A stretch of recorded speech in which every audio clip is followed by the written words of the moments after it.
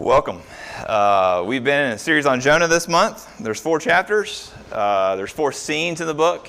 And this is our last week, Jonah chapter 4. So thanks for joining us. If you want to catch up, you're welcome to. Our website, the Church's Overall website is tcpca.org, but then we have our own just for us, tcpcdowntown.org, and that's where you find this stuff. So I want to take just a quick moment of personal privilege tonight. My grandma's here tonight, and I'm just really glad to be. You're here, Grandma. Love you. Let's pray together. Father, we need your Spirit tonight, and Lord, would you change us, Lord? It's not by my eloquence, nor is it certainly not by my holiness that anything actually happens, but it's by your Spirit. And so we ask that you would take your word and apply it to our lives and make us new people. In Jesus' name, amen. Last week, I told a story about Josh Hamilton. Josh Hamilton is a professional baseball player. He's about my age now, but when he was coming out of high school, he's a blue chip prospect. He ended up being the very first player taken in the draft. There were high hopes for Josh Hamilton in his career. He had one really successful minor league season, and then he got in a car wreck, and he was out of baseball for 4 years. And when he was out of baseball for 4 years, it wasn't because of the car wreck, it was because he got into a drug addiction. And when he got into the drug addiction, it got really bad. He went to rehab a bunch. He failed a bunch of drug tests. And it looked like this blue chip prospect wouldn't turn out to be anything. But wonder of wonders, he cleaned up and had about 8 seasons of hitting superstardom. He was MVP of the American League, went to the World Series twice, has made over $200 million in his career. By all accounts, his baseball career was successful. But as I told you, he relapsed, and he's relapsed, and he's out of baseball now. He's separated from his family. His drug addiction has ruined his family life.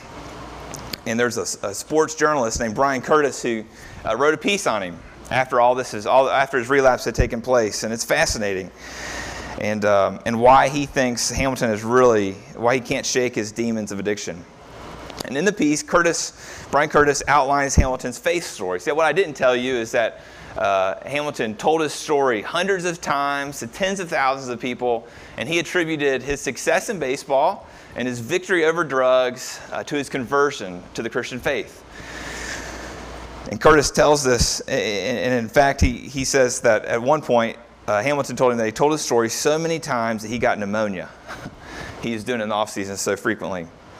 And then Curtis comments on his vigorous speaking schedule when he says, the problem with Hamilton's story wasn't that he was telling it too much. The problem with the story was that it was too perfect. Its happy ending had left no room for a 4th act. He's trapped in a tale too flawless for any man. You see, at the 4th act, the first act was he was a blue chip prospect. Second act, he got addicted to drugs. Third act, he got victory over drugs. Now what? Isn't this Jonah's story? Jonah had all the promise of being a prophet. He rebelled from God. He overcame his rebellion by being spit up on the shore, and he preached to Nineveh, and revival happened. Now what? That's his story. And when I tried to find something that's going on with Hamilton, because the last really anything personal we have about him is in 2015 when this was his last relapse, I couldn't find anything over the last 2 years. All I could find on him were injury reports, how he tries to get back into baseball and he gets injured. So we don't know how his story is going to end. To me, there's a real suspense about it. But isn't that true for us too? Don't we try to retell our story either without pain and failure altogether, or at least we confine all our pain and all our failure to our pre-conversion experience? When we experience pain and failure after our conversion, things get real messy. It's embarrassing. And that's why when we retell our stories, we try to tell it something real neat and real tidy, just like Josh Hamilton. But then we become like Josh Hamilton, and we're trapped in a tale that's too flawless for any of us. Isn't this Jonah?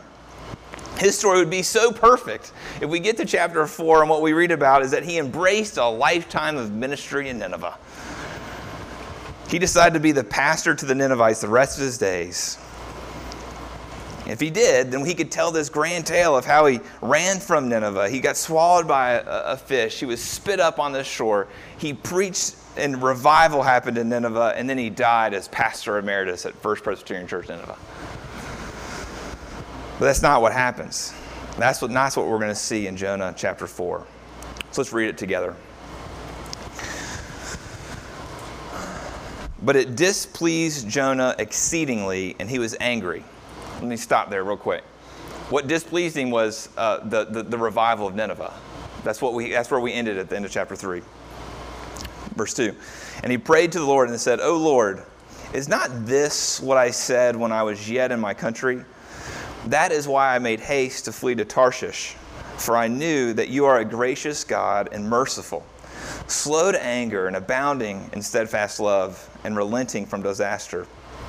Therefore, now, O Lord, please take my life from me, for it is better for me to die than to live.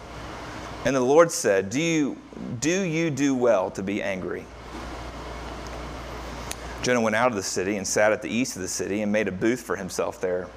He sat under it in the shade till he should see what would become of the city.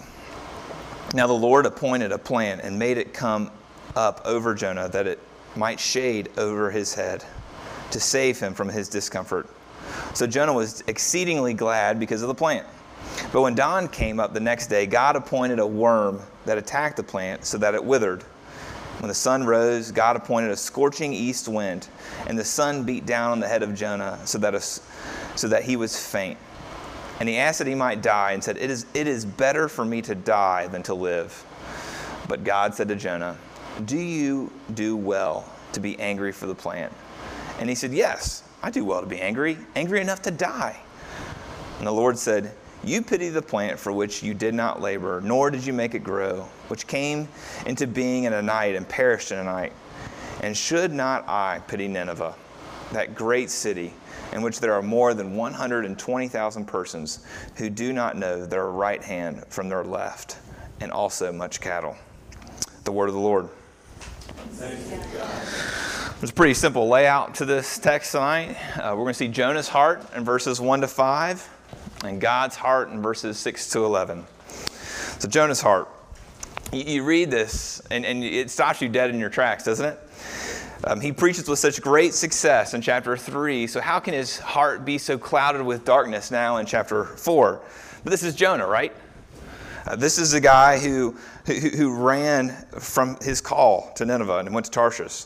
This is the one who in chapter 2 had a very self-centered repentance. He used the first person pronoun 17 times in his prayer. This is the same guy who, in his preaching, though very effective, was really lacking in gracious content.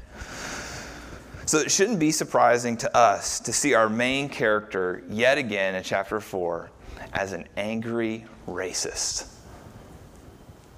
He's angry. Look at verse 1. Verse 1 says, he's exceedingly displeased and he was angered. Well, another way to say that is that Jonah was really angry. Even though Jonah talked this big game in chapter 2 about how he repented, even though his preaching was really good in chapter 3, what happened in Nineveh is what he suspected would happen. The guy was actually gracious. But what Jonah wanted is he wanted to see Sodom and Gomorrah happen. Now, Sodom and Gomorrah were two cities that in Genesis chapter 19 were destroyed. Fire and sulfur came down and burnt up those cities as God's judgment for their wickedness.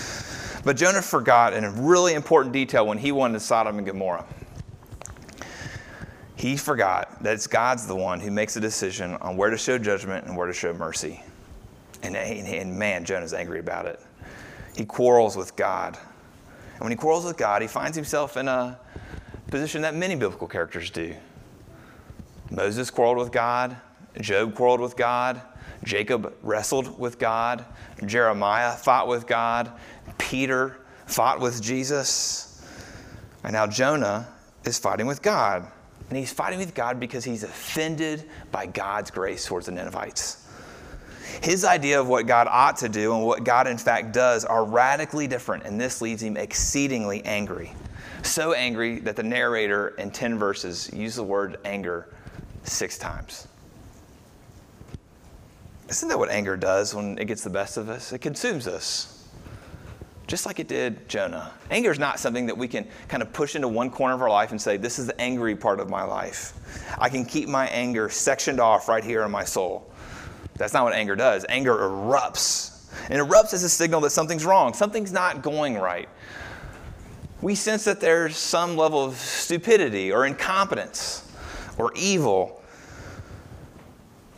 And our anger is like a sixth sense that we learn to trust. Because our anger is usually right. Something really is off. Something is stupid. Something is incompetent. And something is evil. So even though we trust it and even though it's right, it's unreliable. Because what anger fails to do is locate that evil, that stupidity, that incompetence outside of us or inside of us. And we usually begin by assuming that it's something on the outside. Something could be our spouse, our child, our employer, our roommate, or like Jonah, our God. But you can track your anger a little more carefully. And if you do, what you'll find is that wrong is usually inside of us. See, we see the wrong in Jonah, don't we? His problem was not with God. His problem was in his understanding of God. He had really good theology. You read verse 2, and you're like, man, he nailed it there at the end of verse 2. Right? I knew that you were a gracious God, merciful, slow to anger, abounding in steadfast love, and relenting from disaster. He had he knew his P's and his Q's. Jonah did in his theology. But it's all nullified with his anger. And it's all nullified with his racism. You see his racism, verse 5? Jonah went out to the city. He sat to the east of the city, and he made a booth for himself there. He sat under it in the shade so he could see what would become of the city. And let me tell you, Jonah did not go out there for his morning devotion. Jonah did not go out there for a suntan. Jonah went out there for a fireworks show. He went out there to see God blow this place up. He was hoping that his impassioned prayer earlier in the chapter would lead to Nineveh's demise. But his racism remained. He still thought that all those marvelous attributes that he said in verse 2 were for him and his people. But his imagination was stunted. He couldn't imagine that Nineveh could undergo a revival. So it's the grace of God that's offensive to him. So what he's really saying to God is, hey, you're supposed to forgive us, your chosen people. You're supposed to forgive us at the drop of a sackcloth, not the Ninevites. He's saying, you're supposed to be a hair trigger compassionate towards us, your people, not them. And I've got to admit, I'm a lot like Jonah. I see a lot of Jonah in me. See, Jonah was actively, through his prayers and his preaching, seeking judgment for his enemies. I'm not so active in seeing judgment for my neighbors, especially my neighbors who are different from me. But what I see in me is a passivity. What I see in me is a neglect, especially towards those who are different from me. And what I'm essentially saying is they don't have anything to offer me, so I'm going to ignore them. Their difference causes fear to well up in me. And instead of question the origin of my fear, I'm not going to commit to a relationship with them. This week, Jen and I got away for a couple nights. We went to this lake house on Lake Harrington. And they didn't have a way to kind of set up your Netflix on the TV. And we didn't bring any movies with us. So we were confined to just the movies that were there. And they had a bunch of musicals, and I wasn't up for a musical. Then they had one other movie, Dances with Wolves. Dances with Wolves was a big movie. 1990, won the Academy Award. Kevin Costner is the lead character. And the movie's whole plot is about how Americans dealt with Indians. See, the Americans were afraid of the Indians, so they chose to kill them instead of learn about them. The Indians were afraid, and rightfully so, that the white man would slaughter them. So what they do? They fought back. And it's easy, it was really easy at the end of that movie to sit there and say, oh gosh, that was back then. We've progressed so much since those days in our nation's history. But have we really? Racism, as we see with Jonah, is an age-old problem. This isn't just something that happened when America started. Racism is something that happened when the fall happened. Racism is when the fall happened, is when we began to prefer people who looked, acted, talked, and thought like us over people who didn't act, think, and talk like us. And it's really easy for us, in the dominant culture, to ignore that racism exists. It's not so easy to ignore if you're not a part of the dominant culture. See, our country is 64% white. Our state is 86% white. Our city, Lexington, is 76% white. We would better understand racism if we weren't a part of the dominant culture. It's kind of like riding your bike on the street. I've been doing this lately. Not to be a hipster, as much as just to get my blood pumping in the morning. And I had no idea how scary it is to ride your bike on the street. It's terrifying. You almost get hit every time you drive your bike. I almost fall off every time I ride my bike. Because the roads, they're not built for bikes, they're built for cars. And cars are bigger, stronger, faster, and more numerous than bikes. And I've realized real quick what it would be like to be a minority in our city when I've ridden a bike. Because our society wasn't built for non-whites. It wasn't built by non-whites. It was built by whites. And we're bigger, we're stronger, we're faster, and we're more numerous because we're the ones who built a society. And we participate in this system, and we have these own racist streaks in our hearts. And if we can repent and begin to live our lives differently, then maybe something could be different. Maybe we wouldn't be actively angry towards those who are different than us. Maybe we wouldn't passively neglect those who are different from us. If we see that God's kingdom is bigger than just the dominant culture. See, this picture of Jonah and this picture of us, it's not flattering in verses 1 to 5.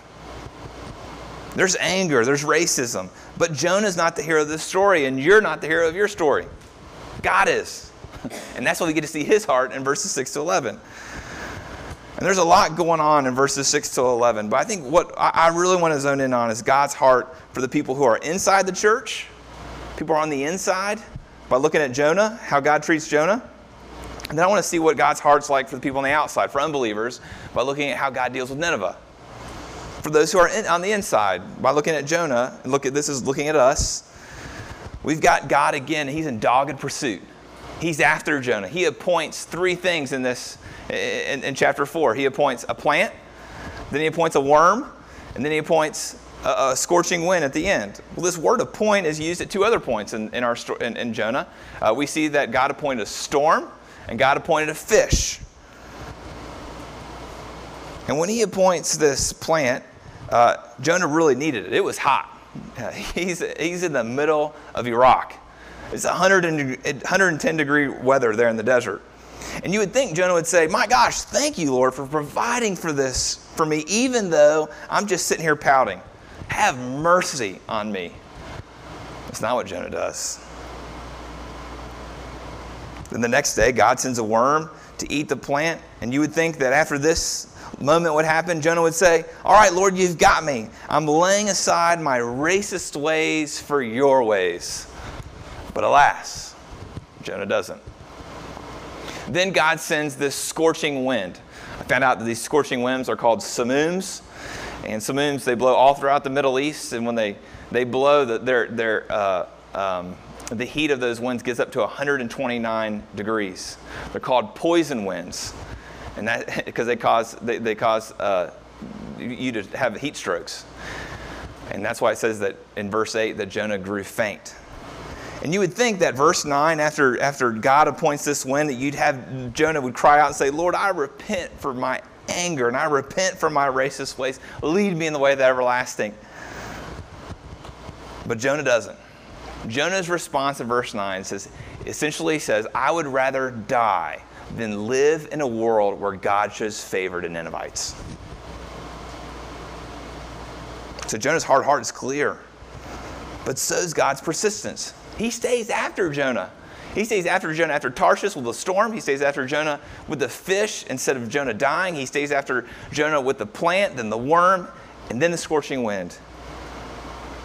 He's not going to leave Jonah alone. He's trying to bug Jonah to bring him to repentance. And God will do the same for you, friend. God will make your life uncomfortable. He will make it miserable in terms of your circumstances, not as judgment towards you, but as discipline. He's trying to get your attention so that you might see the folly of your ways and repent. But have you ever thought of your painful, uncomfortable, undesired circumstances in that way? Have you ever thought, wow, maybe what God's trying to do is get me to my knees and repent?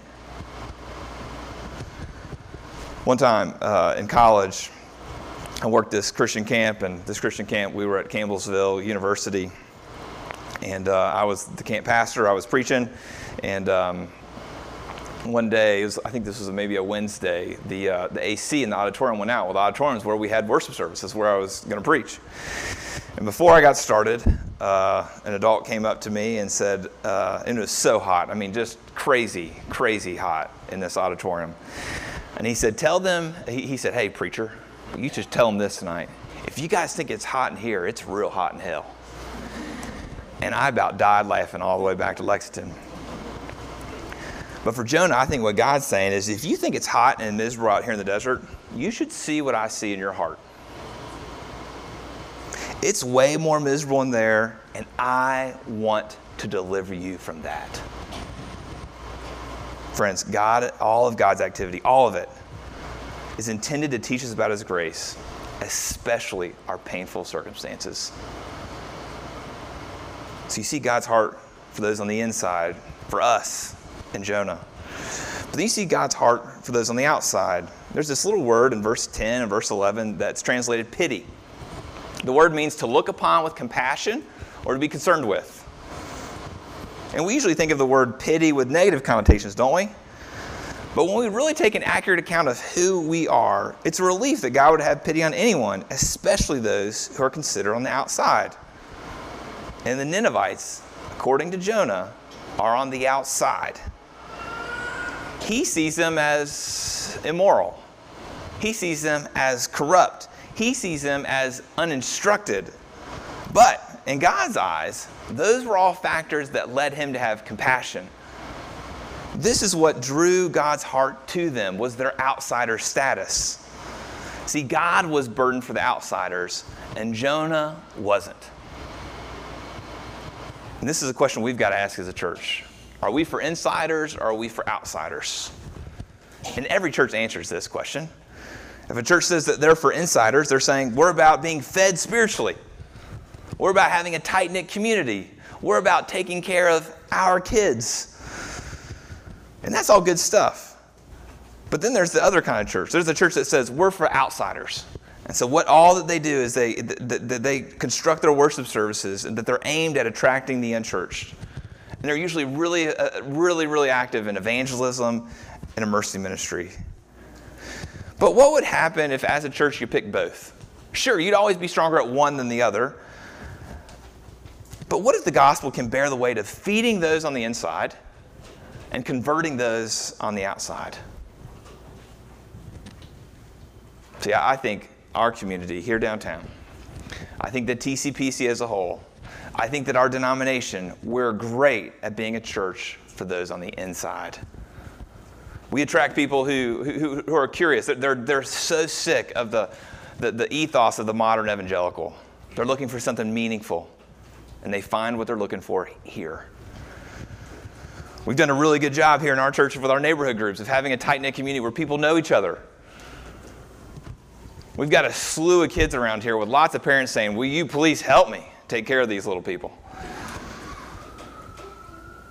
And so what happens is when the preaching or the music or the community or the children's ministry or whatever, when they're not going right, we cry out in contempt just like Jonah. And I think what God's doing is he's saying, I want to have pity on Lexington, that great city, the city of 318,000 people. See, in Christ, there's plenty of grace to go around for those on the inside and those on the outside. There's storehouses of it. But the shortage is in our pity toward those on the outside, just like it is for Jonah. Our story here, we get to the end of the book, verse 11, and we have a question. It's really, really, really abrupt. It's an unresolved scene. It's an unresolved scene with a sunburnt Jonah quarreling with God and God responding with a pointed reprimand. So you got this tension. It's between Jonah and God, and it's really high. Jonah's angry at God, and God calls Jonah to account.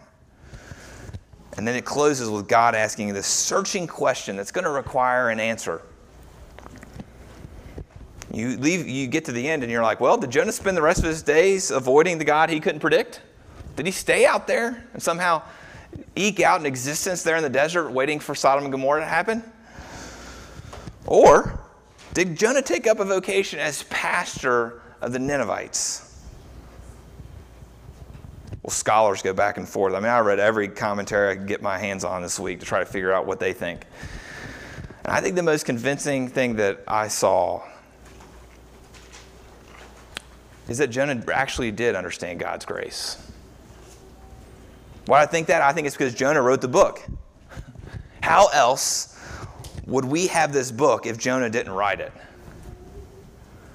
How could anyone tell on oneself in the way that Jonah does unless they've come to a deep understanding of God's grace? Can you imagine laying out your whole story like this for people for thousands and thousands of years to read? Unless you've got this deep security in something else? So it leaves you asking questions about Jonah. But I think it's also used by the narrator, by Jonah, as a literary tool. He's using this, being closed with a question, to hold our feet to the fire. Where are we going to come down? Are we going to come down on belief? Are we going to stay isolated out on the edge of the city? Or are we going to fight against our anger and our racist ways? If it comes down in disbelief, that's where we're going to end up. We're going to be angry racists. But if it comes down in belief, I think what we're going to happen is we're going to treasure Jesus. We're going to treasure Jesus because we'll see him as the second and better Jonah. In Hebrews 13, it says that Jesus suffered outside the city. He suffered outside the city in order to sanctify the people through his blood. Well, Jonah went outside the city to condemn it, while Jesus went outside the city to save it. Jonah was mad at a God of grace. Jesus rejoiced at the God of grace. Jesus is the one who models a gospel inclusivity. He models grace. He models this fierce love. But he's also the one who enables us. He's also the one who empowers us to live this out in our relationships. So we're going to treasure Jesus on one hand. We're also going to find ourselves a mission. We're going to find ourselves a mission with God. See, Jonah's, his anger, his self-righteousness, his xenophobia, his racism, they left him isolated. He's invited on mission with God, but he chose isolation except for just those few moments where he preached something. And don't we do the same? Don't we choose isolation when our hearts aren't warmed by the gospel? But what the gospel is going to do is going to prod us out of our isolation. It's going to prod us into relationships with people who at least don't share our spiritual DNA and who might also differ from us in their political affiliation, might also differ from us in their ethnic identity, might also differ from us in their race, might also differ from us in their socioeconomic status. It forces us into these kind of relationships. And it forces us into these relationships so that we might see redemption happen in us and in them, just like it did for the Ninevites and for Jonah. So church, let's go into the city. Let's go into the city with Jesus. Let's lay our time and our prayers and our money at his feet and ask him to bring redemption to Lexington and to the world. Let's pray together.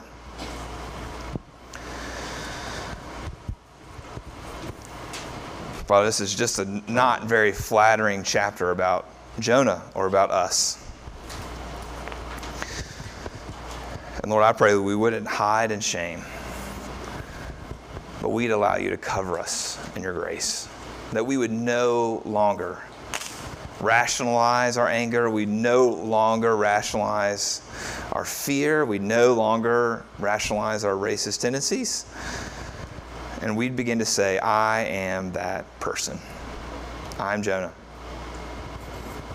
And Lord, we'd find a God rich in mercy and abounding in grace to love us. In Jesus' name, amen.